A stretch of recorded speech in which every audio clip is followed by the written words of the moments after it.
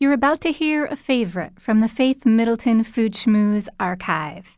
This show originally aired in 2019. I got that sunshine in my pocket, got that good soul in my feet. I feel that hot blood in my body when it drops.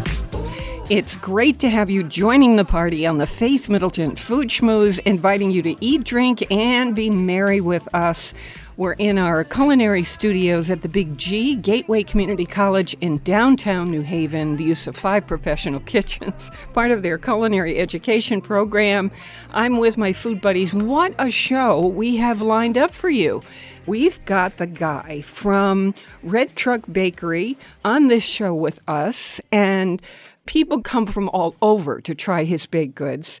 And wait till you hear the people who have endorsed the baked stuff that he does. It's pretty mind-blowing. We got Mother's Day coming. We have some ideas of what you can cook for a mom's breakfast. We've got, spring stuff. Now the food's going to start to change. Here it comes. Let me tell you who my great food buddies are. You know I love them. We have Chris Prosperi, senior producer Robin Doyen-Aiken, Mark Raymond, and Alex Province joining us from our sister public station, KJZZ in Phoenix. Hey, everybody. Hey. Happy spring. Hey, guys. Yeah, it's spring. Yeah, warm weather. So I think, kind of, before we get to the wine, the bakery, and all that stuff, can we just do a mashup on all the spring foods that are coming out? Because it is exciting. Chris today made us a fresh pea risotto that was so delicious. So good. Thank you, Chris, for that. And then ramps, right? Oh, yeah. We've picked dozens and dozens already. They grow in little clusters. And the most important thing is don't pick the whole cluster. You pick 1 or 2 off that cluster, and then you move to another cluster. And then every year you can keep going back to the same patch over and over and over again. Do you want a little bulb? I take a little bulb at the end. You'll see there's like 4 or 5, sometimes 6 or 7 coming out of one little cluster. Just break off 2 and pull them out of the ground, and then go to another cluster because they'll keep coming back. But explain to folks who don't have ramps what that tastes like and how you cook them. Ramps are actually wild leeks. So they're in the onion family. So they have that kind of spark like a fresh spring onion has, like a green onion, a scallion, crossed with a leek. So if you've ever had a leek, you know how when you cook them down, they get creamy? They have that consistency too. And I'm telling you, I think it's because we've been in winter so long that whenever I see these and taste them, it just pops that it's winter Chris, is what over. do you do with them? Yeah. I saute them, and we had some of the bulb by using the risotto when I make risotto in the spring. We grill them. I do them in a cast iron skillet, Alex. Butter and olive oil? And just olive oil for me. I don't know, but butter's a good idea. I don't know why I didn't think of that. Anything you can do both. with leeks or onions, you can do with rams. I love just grilling them. Right before you put that steak on, just throw a bunch of them onto the grill and let them get nice and crispy. And then serve them on top of your steak. And serve them right on top of your steak. Cut a piece of steak, cut a piece of that, and eat it together. That's Are they too rare to make like a vichyssoise, like a soup out of them? It's not that they're rare. It's the work. After 40 minutes, I usually my knees start giving out. And you have to get down and dig. So you can dig. They're small. There's one patch, I call it the Valley of the Ramps in Canton, Connecticut. And it's as far as the eye can see. You could literally pick there for days if you wanted to. There's so He will not tell where this is. I will not. Yeah, no.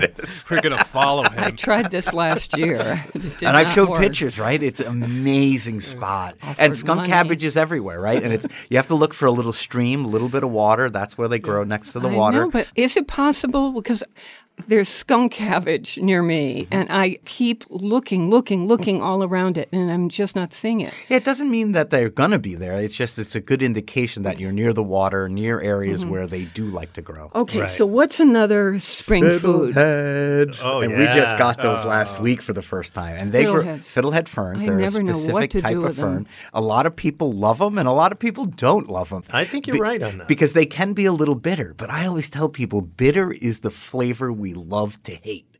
right? With like a pasta or something. Don't the Italians love that bitter? Chop it up and throw it, fiddleheads in a pasta. But the key is wash them really good. I usually use 2 or 3 changes of water, and then I give them a quick blanch in boiling water, and then you can do whatever you want with them. You can saute them, like Alex said, you could throw them in a pasta. We do a mix with asparagus that's coming up right now. Yeah. I mean, they really have this unique flavor. Everyone always says, what do they taste like? And it's so hard. They're very grassy. And again, you have to like that taste, that bitterness in your things. I don't like eating them alone. I like sauteing them with other things. So the bitterness is one component in a dish. There's a texture to them, too. A little really crunch. Nice. This is not exactly a spring thing, but because Chris made risotto for us just before the show, your trick is that you took the rinds from Parmigiano Reggiano and you boiled them in the water. Take them and put them in a pot of boiling water and then let that simmer for, 10, 15 minutes. And then as you're making your risotto, instead of using stock or just regular tap water, use that. We call it Parmesan stock or Parmesan broth. And it has this brininess, this saltiness that makes the risotto so good. And you're not wasting your rinds like most people just chuck them in the garbage. I throw it actually into my chicken stock. So does it dissolve, or do you still? No, it's still in there. It's still in there, and you just chuck it. Yeah, just chuck it at the end. I strain it, and I keep that stuff, and we use it for heating vegetables. It's a great, not vegan, but vegetarian broth. So, Mark, asparagus is up in your yard, right? Yeah, I just got my first batch of asparagus, and I cooked it up in a nice little omelet for Mary and I. Asparagus I love fresh asparagus. I do, too. And it's in pasta. It's if you can find if you can find fresh asparagus, I'm telling you, it tastes nothing like the stuff you buy in the grocery store. I've been eating asparagus a lot. It was always store-bought. There weren't a lot of farms in the 80s and 90s that grew asparagus around here because you have to leave it in the ground. Once it's done, then it goes dormant, and that patch of land can't be used for growing lettuce or anything else. So you need to have a lot of room to do this. So there wasn't a lot. Now you see this resurgence of farms growing these little patches of asparagus. There is nothing like fresh asparagus. What's the difference, Chris? It is just fresher tasting. It's got a brightness juicier. to it. The fresh stuff is like 10 times stronger in flavor and juiciness and crispiness. I see it growing sometimes on the side of the road. Oh, wild asparagus. Yeah, that's even Now, better. does that taste... Where do you see that? Because I want to go get it. I know. It's a Very place rare. in Branford. I'll trade you secrets. Look at her. I found it. You That's bet. rare. The asparagus Rare to finder. find asparagus. I think it grew out of the yard, somehow either under or over the wall of these people's home, and now it's on the outside of the wall. You should go pick some. I looked and I thought, well, that's probably still not legal, because it's still technically their asparagus, but I wanted to pick it in the worst way. There's some lady in her yard. Leave $1 in the mailbox. There you go. Yeah. Thank out you of for my the fresh yard, asparagus. Okay, so how do you cook yours when you make asparagus? Lately, I've been roasting it in the oven, but I love to grill it too. When I get the wood-fired grill going, whatever vegetables, fresh vegetables I have around, they're going on that grill. I love my asparagus with just That little char. Yeah, that little char on the tips where it gets crispy almost and smoky. Oh. And Absolute asparagus is one of those vegetables that, depending upon how you cut it, impacts, I think, the enjoyment of eating it. Like Matt will always cut it at a diagonal and then kind of like slice it down the center. And it's better presentation, but I think it tastes better too. I don't know. I love wrapping it in prosciutto. I even go buy the store-bought prosciutto in the package, that's already sliced for you. And that's fine for this use. Everyone loves the pencil asparagus. I love the thicker big, ones, fat ones. Jacques Pepin says that, Chris. Oh, he so said, much why flavor. why do Americans want thin asparagus? That's a waste. He said it's not better. No. You get the fattest asparagus you can get. That's So where all the They're flavor tender. I learned a is. lot from him on that one. Totally. Well, I think I have the biggest asparagus out here in Arizona. Yeah, So we what's have growing there? Oh, Well, we see. have blue agave, and they only flower once in their lifetime, and at around 25 years or so, they'll send up this like Dr. Seuss telephone pole size asparagus. It'll grow like feet a day. I'm almost not exaggerating, so I'm going to send you a picture. I don't think you can eat it. I have to see this. Mark can tell you, if you have asparagus in your yard, you can watch it grow. It'll just peek its head out in the morning. You have to be pretty bored, I think, to do that. No. If in the morning you'll see it's popping its head out of the ground, and by 2:00 it's a stalk. Right. That's how fast it grows. It's an amazing vegetable. Okay, let's do a little Mother's Day stuff. It's right around the corner, and we want to brainstorm some ideas if you're going to cook Mom breakfast. Mark, what do you make for Mary? Well, Mary loves eggs, so I would probably make a frittata, some sort of fancy frittata. Speaking on the asparagus, I would probably grab some of the fresh asparagus. I always have some roasted peppers in the fridge, so I'll slice up some roasted peppers and then probably throw in a little bit of goat cheese. Yeah, you have this beautiful frittata. That sounds delicious. Yeah. What's another thing that we could do? I'm going with waffle. I don't know why. That's good. And remember, we had Bruce Weinstein on the air not that long ago. He had a recipe in one of his books for cauliflower waffles. Oh, yeah. And let me tell you, you crack a fried egg on top of a cauliflower waffle, and that is heaven. That sounds perfect. Absolute. Fry the egg in a pan in a little butter. Make the cauliflower waffle, which is just shredded cauliflower, an egg, a little bit of cornstarch, and some cheese. And you make that batter, and you put it in the waffle iron. You boom, set it and forget it until the light changes, and then take it out, and you take that fried egg, sunny side up, and put it right on top. Oh, man. Robin, I'm ready to go. What do you like to have? My tradition at my house, I have a 15-year-old daughter, Violet, and a 10-year-old son, Evan. They like to cook for me, and people can't see me, but I'm saying cook with quotes, air quotes. So they come and cuddle me in bed and usually make me some toast. Some years it's just been cereal with some little flowers and my Mother's Day cards. And some years, if they're loving me a lot that year, I will get like a fancy toast. Which with means stuff like, on it. Yeah, with stuff on it. Cinnamon and sugar. Yes. Oh, boy. So really, It's like a report card. Yeah. Every year And I you look forward love to my it. toast. That's so funny. That's adorable. Yeah. So breakfast in bed and homemade by a couple of kids who can sort of, work the toaster. Yeah. Who cleans up? Oh, they do, of course. I'm staying in bed until brunch. Nice. Yeah. Okay. I think I would like lemon ricotta pancakes. Oh, yeah. Oh, yeah. It's very light. I love pancakes. There's a place in Bridgehampton, New York called Topping Rose, and it's a Jean-Georges restaurant. It's the first time I've had lemon ricotta pancakes, Sounds so and I good. almost fell off my chair. And if I don't have those, I would like to be served a cheese souffle. Oh, nice. Oh, that's good. That would be hard for someone to make, I think. I don't have the courage to request them. Okay, Alex, have you made anything for your mom? I mean, what about just really good blueberry pancakes? Yeah. I mean, Goes in like right? that. Yeah, Yeah. moms love that. Oh, really okay. good maple syrup. Also, back to eggs. If you can find really fresh eggs, nothing's better than like a minute egg with a little bit of kosher salt on top on a pretty dish with a fresh squeezed glass of orange juice. Simple with a little bit of toast. I mean, it's Yeah. so elegant, I think, and fun. Yeah, you'd still make someone feel special serving that. Also, I think if you're taking somebody out, great time to go on the water. Drive down to the shoreline, right? To the sound. On a nice So day. pretty. Yeah. Mother's Day lobster rolls. Oh, yes. Just saying. Yes. Can I change my order? Yeah. Forget All the right. pancakes. All right. Let's switch over because sometimes moms get a glass of wine on the breakfast tray if it's a brunchy sort of a thing. And we have a wine discovery. It has been on the show before, but no vintage is exactly like the last vintage, although beer makers try to do that. Wine is always just a touch different from year to year. So the brand new vintage of this wine, I think this is a wine we pretty much made famous on the show. Without a doubt. It's called 11 Minutes, and it is from Italy. And Mark, can you tell us about this 2018 vintage? So the 11 Minutes is a dry rosé. We'll say that first. Gorgeous salmon color. And it is from Verona, Italy. It's a myself wonderful some. blend of Corvina, Trebbiano, Lugano, Syrah, and Carmenere. And Boy, that's good. the name 11 minutes comes from the amount of time that they press the grapes. So 11 minutes of skin contact with the red grapes. So you get this beautiful, beautiful, pale pink color. Yeah.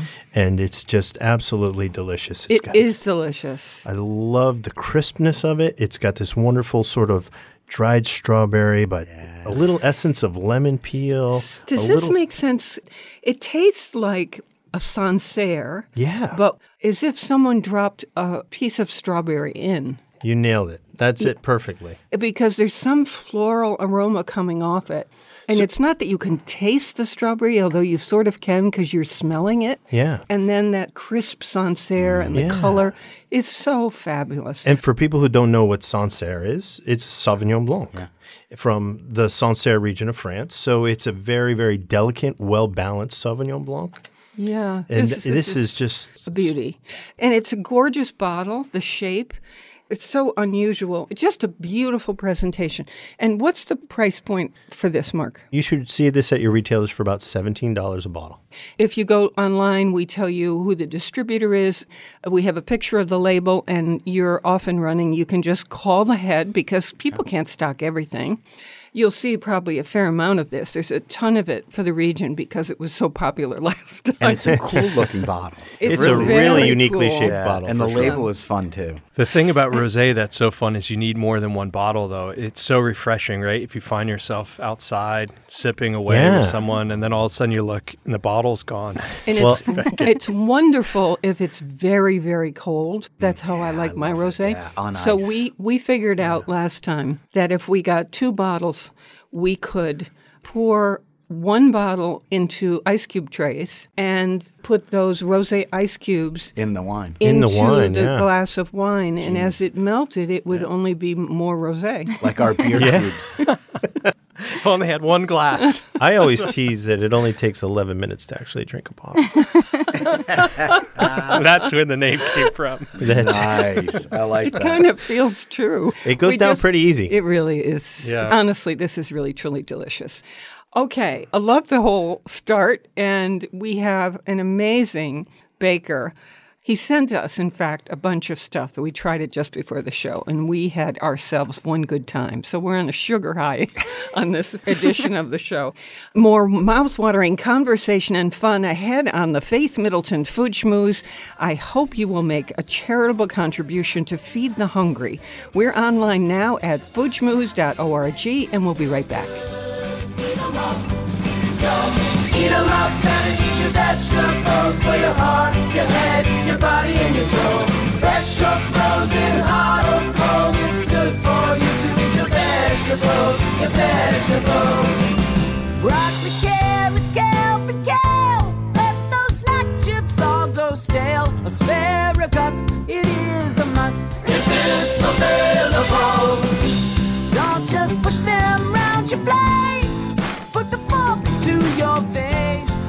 You gotta learn to love, not hate your vegetables. You gotta love your vegetables.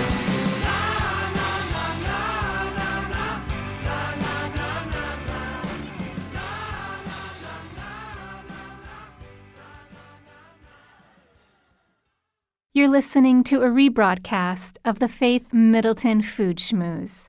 This show originally aired in 2019. Beans and cornbread. Beans and cornbread. Beans and cornbread. Beans and cornbread had a fight. Beans knocked cornbread out of sight. Cornbread said, now that's all right. Meet me on the corner tomorrow night. I'll be ready. I'll be ready tomorrow night. I'll be ready. I'll be ready tomorrow night. I'll be ready. I'll be ready tomorrow night. That's what Beans said to cornbread. I'm Faith Middleton. You can sign up for our free podcast, meaning a copy of the show, and it arrives in your inbox every week, and you can listen whenever you want. You listen on your schedule. Get the podcast wherever you get your podcasts. I'm with my treasured food buddies, Chris Prosperi, chef and co-owner of Metro Beast Restaurant in Simsbury, Connecticut, wine broker Alex Province, Mark Raymond, all senior contributors, and our senior producer, Robin Doyen-Aiken.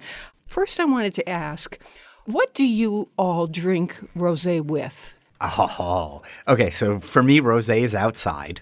So you got to have it chilled.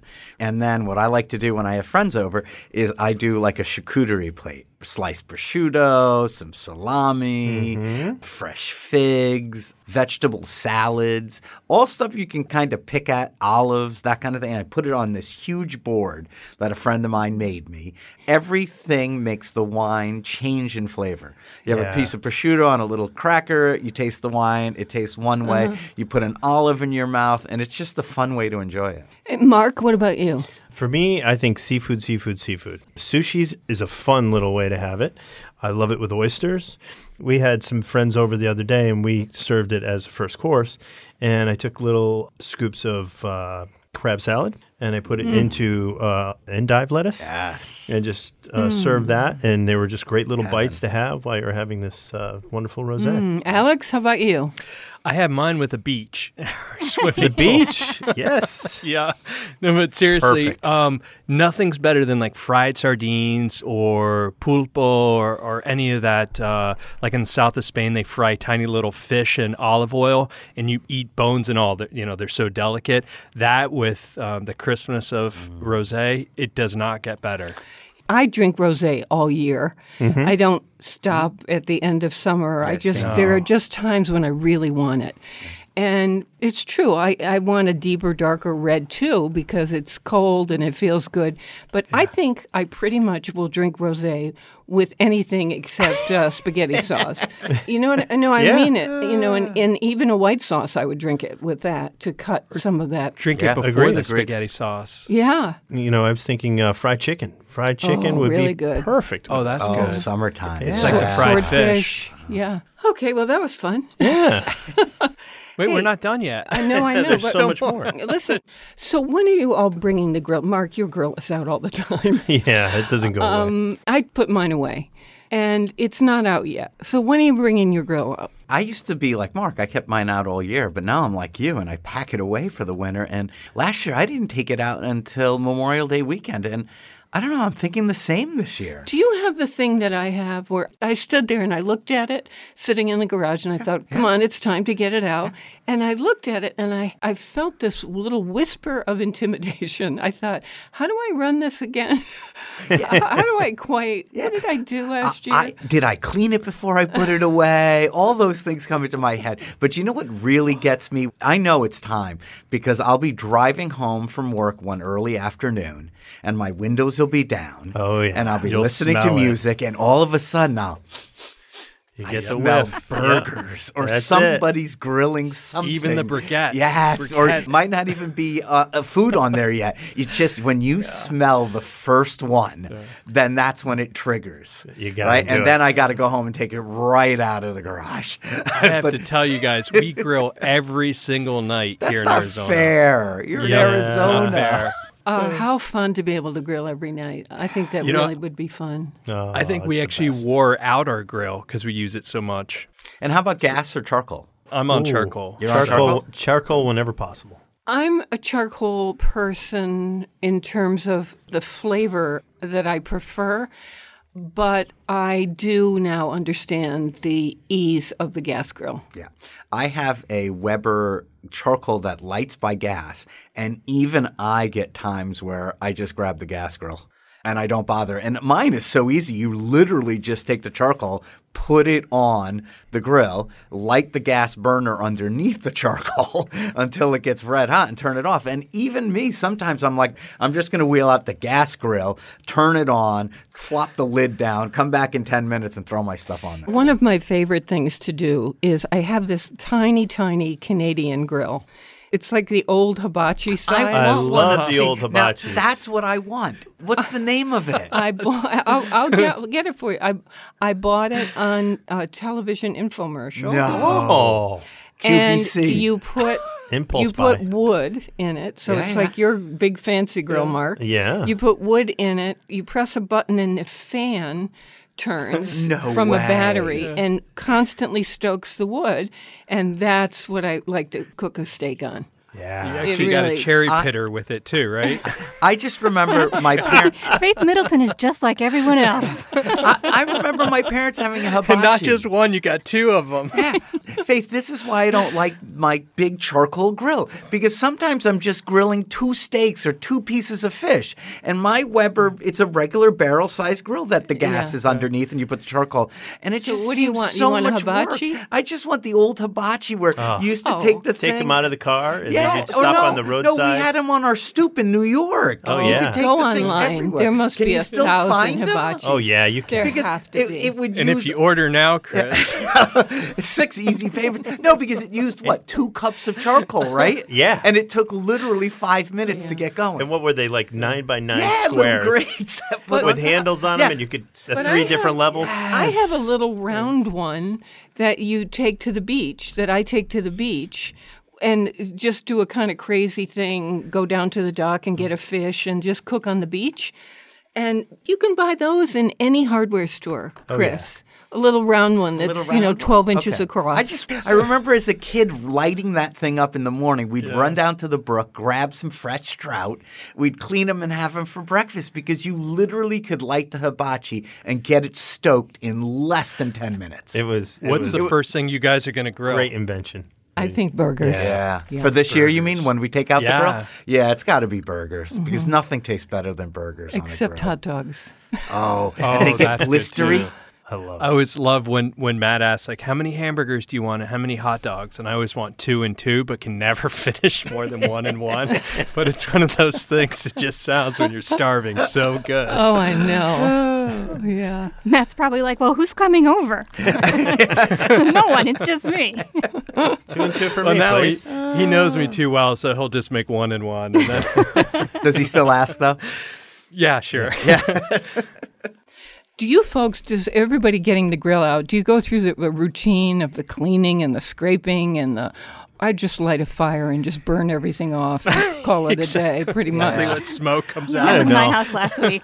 I find that if you give it a good cleaning, you get a lot more out of it for the season. Yeah. I I always end replace up, if I parts. just try to do that Right. burn off thing, I end up with a fire midway through the first month of cooking in it. And there's nothing more That's frustrating the flavor. than when you got a nice piece of meat or fish or whatever the case may be, and it flames up on you, and it's then your food's destroyed, and then And you think it does that because it's not perfectly clean? yeah, you get like a grease buildup on the flavor bars, they call them, and something catches in a corner, and then it just lights all the way across the bar, and you just get a It's mess. funny you call them the flavor bars. that's We've what- been researching them, and so they'll show the technology that the little juice and fat drops onto it and how it atomizes. See, that's why I want the hibachi again. There was none of this, and So then at the simple. end So of the simple to season, you got clean. rid of it, and the next season you got a new one because it was cheap and easy. There was no flavor bars. It was just a little click, and Right over get the charcoal. Yeah, right over the charcoal. Yeah. Life Did they was so work? much easier. It's so 70s, Chris. I know, It but is. it's got to be nostalgia, no? Did everyone here have one? Of Oh, yeah. course. Oh, yeah. I used to wrap mine in macrame. Put it away for the winter. Yeah. I think my brothers and I brought ours in the backyard and used it like in the sandbox. It had little wooden feet, right? little Yeah. handles. And people would travel with them in their trunks, and you'd go down to the beach, like down on 85 or Route 2 in Connecticut, and then there'd be these little pull-offs with the picnic tables, right? You're on your way Right. back from the beach, and you'd pull off and pull it out of the And do trunk. people station still wagon, do you think you know? people still do that or no? Put your No. corn, I haven't seen it. your Yeah. corn cob on there. Stand. Right. I know. Life yeah. was simpler. Yeah. If they Let's let get you. hibachis and cook at the beach. I'm going to see if when I go home tonight, that's going to be my mission. I'm going to find a hibachi grill, and I'm going to use that this summer. I think we should put this out to Facebook and see if anybody Hibachi still grill. uses a hibachi. Tell us on Facebook, do you cook on hibachi? And if you do, what do you cook? It's time this summer to bring the hibachi grill back. Let's bring it back. Faith Middleton Food Schmooze is where we are on Facebook. And would love to hear from you about your hibachi experiences. Coming up, as promised, we've got the guy from Red Truck Bakery. We love the local. Please support your local food growers and food makers. You can get our podcast, as you know, at foodschmooze.org, and we'll be right back. I fell Then to a burning ring of fire I went down, down, down, and the flames went higher, and it burns, burns, burns, the ring of fire, the ring of fire.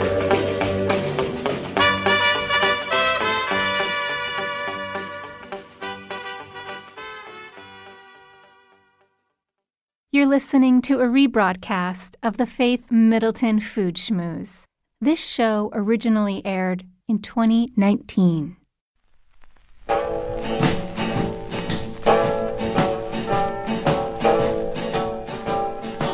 This is the Food Schmooze Party, offering the richness of life, coming to you in Connecticut, Rhode Island, Massachusetts, and New York, including Westchester County, the East End of Long Island, the Hamptons too, of course. Senior producer is Robin Doyen-Aiken, and to hear the show on Connecticut Public Radio, it airs Thursdays at 3.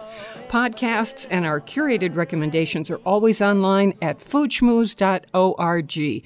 And that includes information about this book.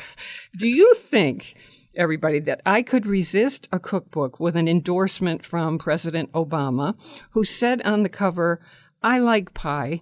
That's not a state secret. I can confirm that the Red Truck Bakery makes some darn good pie."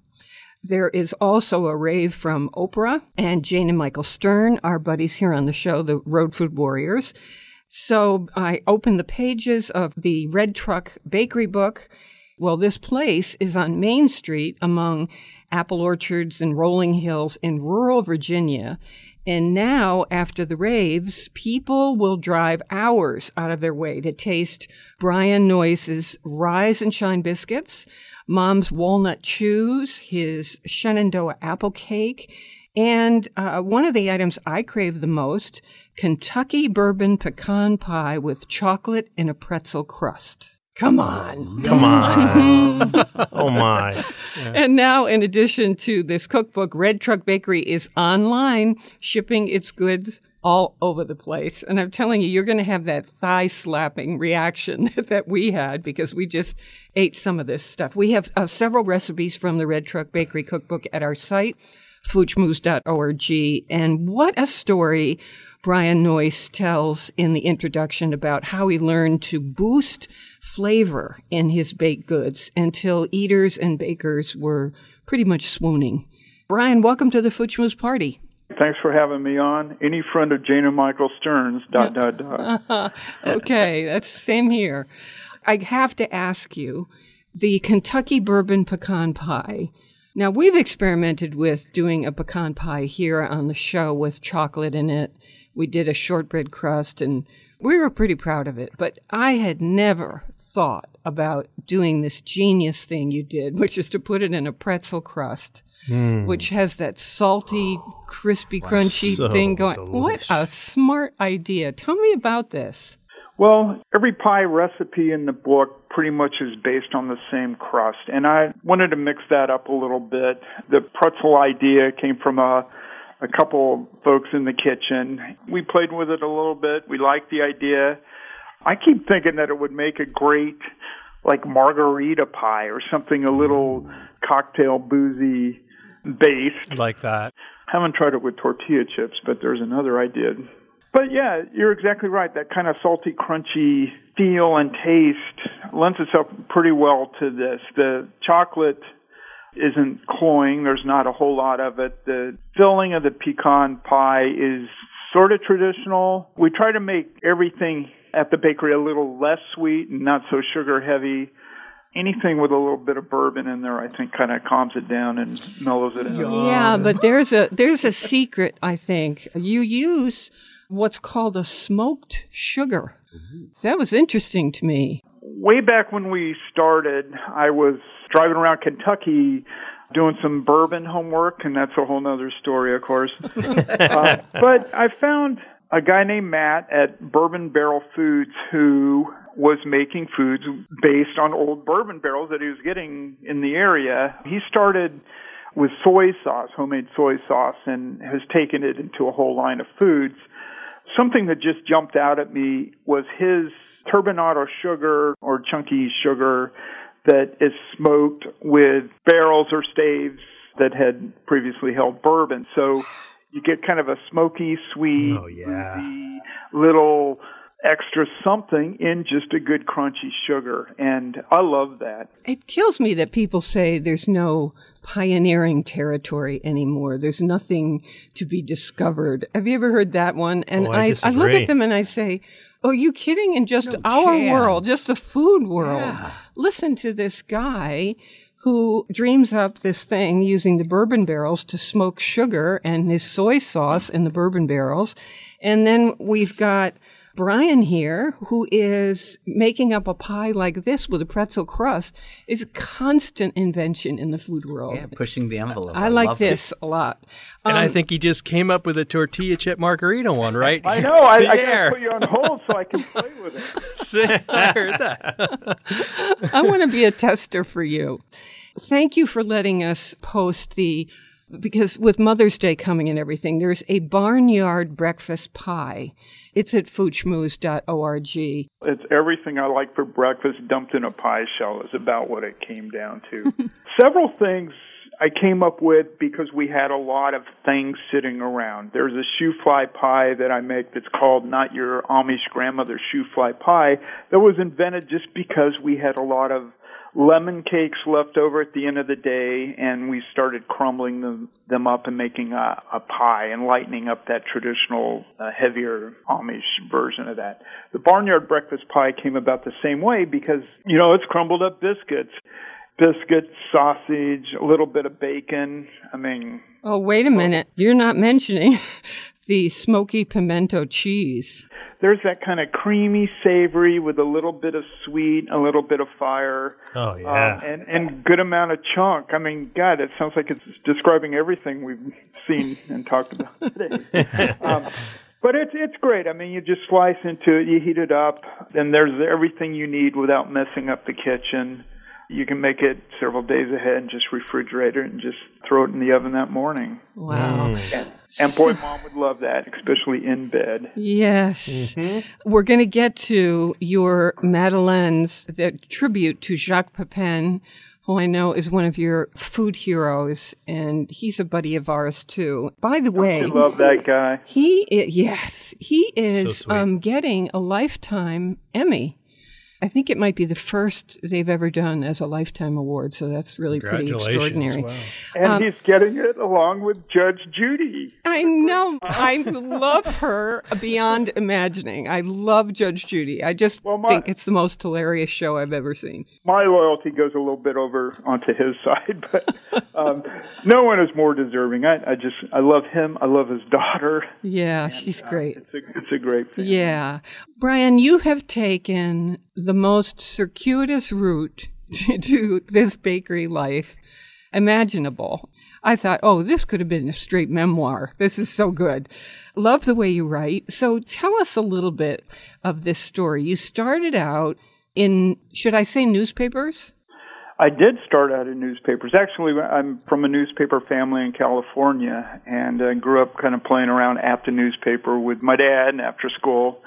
I went on to become an 18-year-old art director of a weekly newspaper in Newport Beach, California, joined a city magazine company as kind of their kamikaze art director in Tampa, Houston, and Detroit, until Ben Bradley beckoned me to D.C. to interview at the Washington Post to be the art director.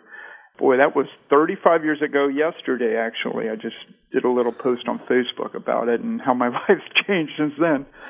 I put in a good 15 years or so at the Post.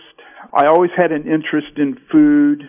I took vacations training at the Culinary Institute of America, which in D.C. I always have to say is the other CIA. There's also a place called l'Académie des Cuisines that just disappeared but was pretty reverential just outside of Washington, where I did a lot of training.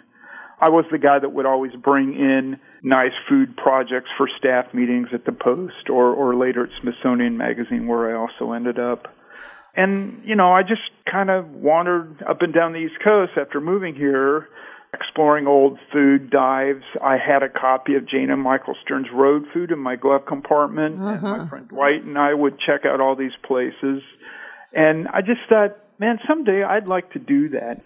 Years later, I hit 50, and I thought, if I'm ever going to do it, I got to do it now. And so we had just bought a farmhouse outside of D.C., 1 hour out in the Virginia Piedmont. Being an art director, I thought, well, that old farmhouse needs an old red truck. And I searched online, and I found one in gorgeous shape. I was turned over to the seller, who turned out to be Tommy Hilfiger. And I bought the truck from him. He had it on his farm. And I started baking on Friday nights out of the farmhouse, and in that old red truck, I would take it around to a couple of country stores out of the Piedmont. Yeah, and then what happens? Because people started lining up, right? They show up at the store before the store opened, half an hour or so, and not for the woman who owns the store to unlock the door, but for that red truck loaded with pies and cakes to show up, and word spread. And then, of all people, Marion Burroughs from the New York Times happened to be at a picnic in Rappahannock County next door to us, had some of our items, sent me an email the next week and asked if I wouldn't mind if the New York Times wrote a little piece about me. And I was like, not at all. And I had 24 hits on my website one day. The next morning, the New York Times piece came out on the front page of the food section, and my hits went from 24 to 57,000 in one day. And it just made me think, okay, I might be on to something here. I think I've got a business. Yeah. So I pursued it. I finally left publishing. I signed a lease on an old 1921 gas station in the middle of the county seat out there. And we opened up a bakery, and I hired 2 or 3 staffers, and we were off and running. Yeah, isn't that incredible? Such a great story. And how did Barack Obama first encounter your pies? Well, that's a great segue, because as soon as we opened, the economy crashed. We were suddenly in the Great Recession. It was touch and go for a good while. A few years later, we now had 2 locations, 40-something employees, and we're sending thousands of things nationwide every year. And so on a slow day, I sat down and I wrote a note to Obama on it. It was his last year in office. A month later, Valentine's weekend, my store manager calls me up. I was away. It was my birthday, so I wasn't in. And she said, a guy just stopped by from the White House with an envelope from the president. I said, okay, I'll look at it Monday. I didn't know who brought it by until I got an email from Cody Keenan, who is Obama's chief speechwriter. And so he took a moonshine cake back to his staff. He took a pecan pie to the president, as he's telling me in this email. I wrote back and said, oh, thanks very much. I wonder who this was. But the pie you should have got in front of him is our sweet potato pecan pie with bourbon. You sense a theme going on here? He calls back and he says, POTUS says yes. So, oh my goodness! The next day, I spent some time making 2 or 3 versions of this pie, and unbelievably, on Pie Day, March 14th, 3.14, when a presidential administration had a sense of humor, he released a whole salute to the bakery on Pie Day at 3:14 in the afternoon, and it just went nuts. It turned into this big bromance between that administration and our bakery. We still bake pies for them. On Pie Day, we show up with pies. Great story. Yeah. And it must have gone crazy, too, after Oprah. Her magazine handpicked us as one of their favorite online food sources, which was great. And I cherish this little handwritten note from her that says, in that voice she uses when she stands up and gives everybody a car, I love me some red truck sweet potato pie. The word love has about 12 O's in it. Oh, yeah. It's so great. So to get back to the Jacques Pepin tribute, your Madeleine, what is it that you did with these that might make them different from the traditional recipe? A friend of mine said Jacques Pepin and his family are going to be at a book signing event in D.C. Get in there now and bring food for them back in the green room. And by the way, his granddaughter, Shori, who's the co-author of that new book, loves chocolate. So we made a boatload of our buttermilk chocolate chewies.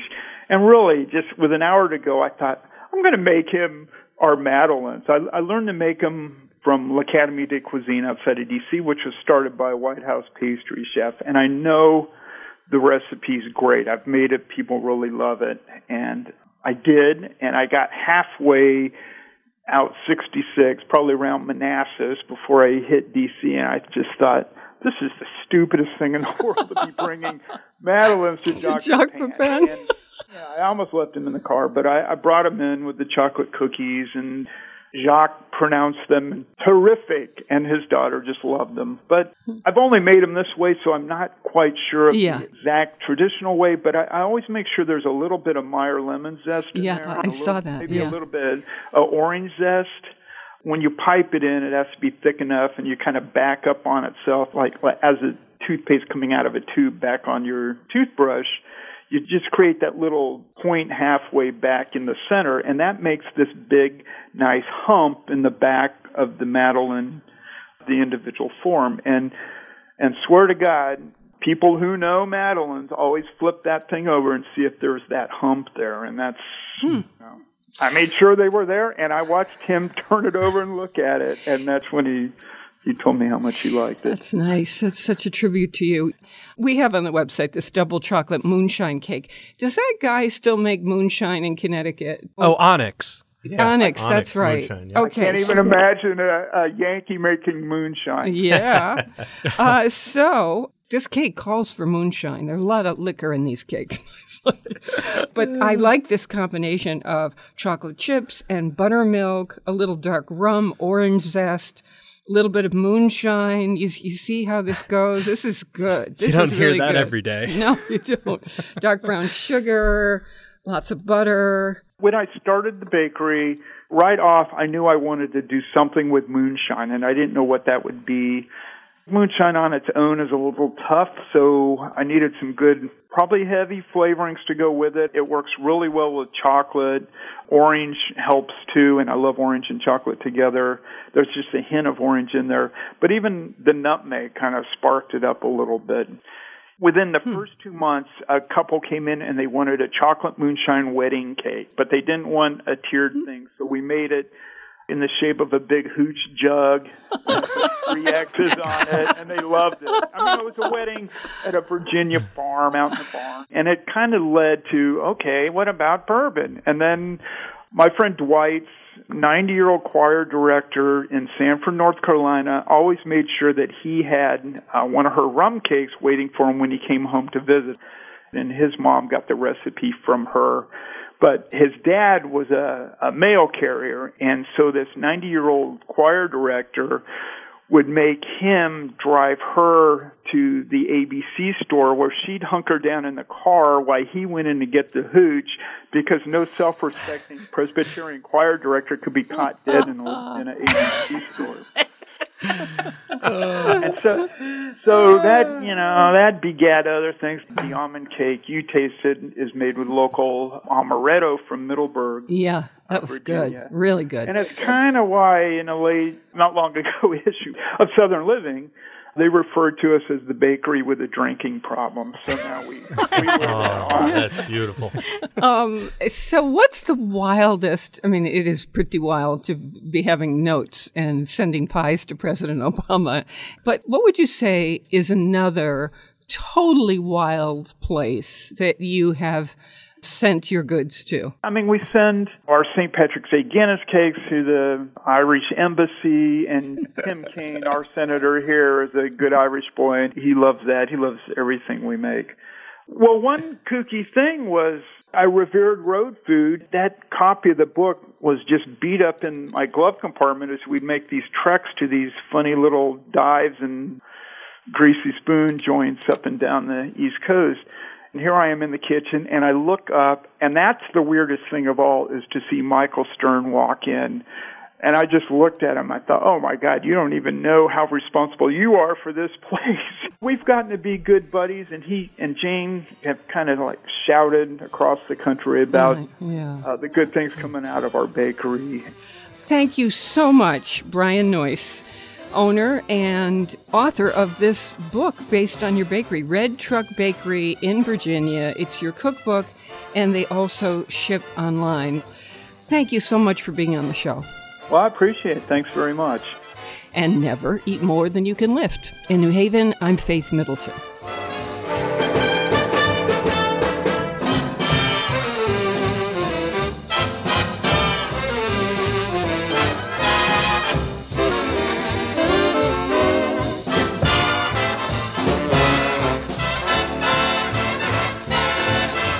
Everybody eats when they come to mind.